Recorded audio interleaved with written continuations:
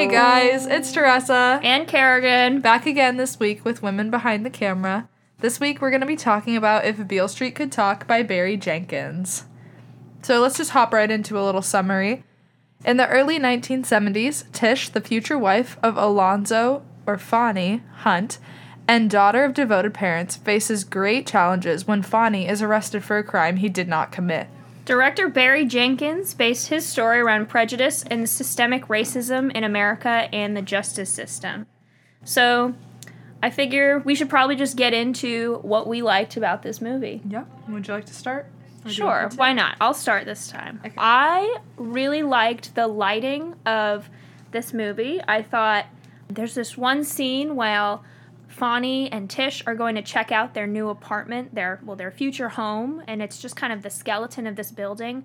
And Tish is standing right in front of a window, and the light comes through her hair, and she just looks like the sun. It's so beautiful. I was like, they're really painting her as this really strong and independent main character, and you really get to see her character development throughout the movie through a series of flashbacks, and that moment just really made it for me. Yeah, I also talked about how I really liked the lighting in the movie. I specifically saw that they had used warmer lighting when the two were together, and then the scenes where they're kind of more disconnected, like in the prisons, there's stark, really cool lighting. So yeah, I really liked that. Really brought the two together. I also really liked how Tish narrated. A female narrator, especially an African-American female narrator, I feel is one that many people, especially at the time period, would consider an untrustworthy narrator or something like that. But I really like how the story was all from her point of view.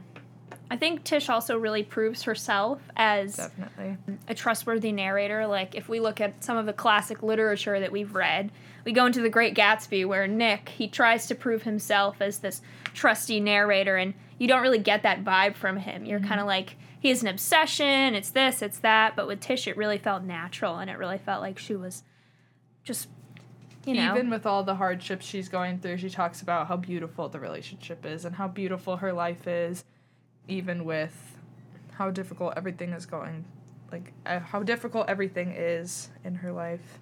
I love the transition of wardrobe from the late 60s to early 70s as we're kind of starting to see, really great color come into play. I didn't even pick that up. That's kind of good. It was great. The costuming was just fabulous. I mean, we know that the story takes place in the early 70s, so we're kind of seeing this transformation in the fashion industry at this point, and people are just wearing different stuff. Hair was great. Wardrobe was great. I really just felt this vibe of, it kind of added to my idea that, Tish is the sun. She is the center of her universe. Yeah. And her wearing bright colors and, all of these clothes that kind of just emulate her nice aura and atmosphere that she gives off. Yeah, I definitely agree. I didn't even pick up on that one. That's really good. I like that.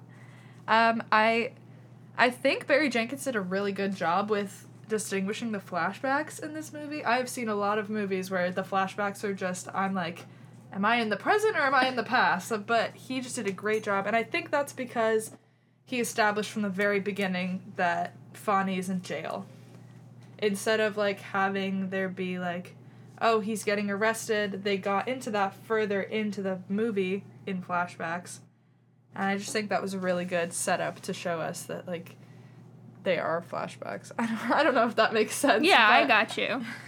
I think that the flashbacks were super great, and you kind of get that narration, so we get more of Tish's story in those flashbacks. I agree. And speaking of story, I loved the story. Oh, same. Just this character arc that we got to see of Tish, we kind of get to see Fonnie's parents, and we get to see Tish's parents and how her mother would go to basically the ends of the earth to make her happy. Mm-hmm. And then we get to see kind of the opposite of that and the foil of Fonnie's parents versus Tish's parents. Well, specifically Fonnie's mother, who is devout in her religion and really just believes that this is not the way that their lives were meant to pan out. And I just think the story was just such a beautiful part of this movie. Like, sometimes with Citizen Kane, which we had previously watched, the story was not what the audience really grasped onto the most. But for this, I think it was for me. And I love the representation here. I mean, we see it in the media, especially being in 2020, 2021. We see stories like this all the time, but I feel like in Hollywood, it's really not as represented. Like, seeing just stories that have happened dozens of times, and they're just swept under the rug in real life. Like, I just really like how they showed that to the world, and to Hollywood especially.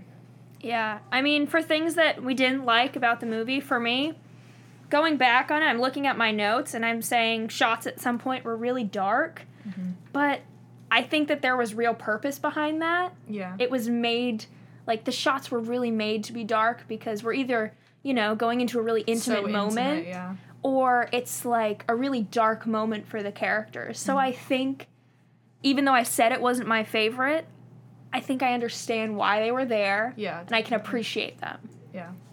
I really love this movie. I think the one thing that I would pick out that just wasn't, like, my favorite, Barry Jenkins, I've seen Moonlight. It seems that he has a very specific way of ending his movies that are kind of cryptic, kind of doesn't give you that, like, full feeling of, like, a happy ending. Isn't my favorite. I see why he does it, because it kind of, like, leaves you wanting more, definitely. And, not everyone's stories are finished and, like, completed in a happy way, and you just kind of have to live with that, and I definitely think that's what he plays with when he does his endings.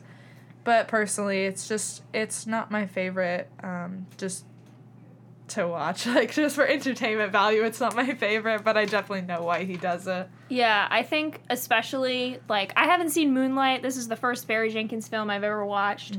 At the ending, I was kind of questioning. I was like, why didn't he make it happy? Why didn't he do this? Why didn't he do that? And then I was thinking about the reality of the situation and how, especially in the 1970s, they wouldn't have gotten their happy ending. Yeah. Maybe even today, they probably still wouldn't have gotten that happy ending. Yeah. So I think there's a real piece of realism there, and it's really looking deep into the reality of the situation. And while I would have loved to see a happy ending, and, like, I kind of felt like he left the story open, I also understand why he might have done that. Yeah.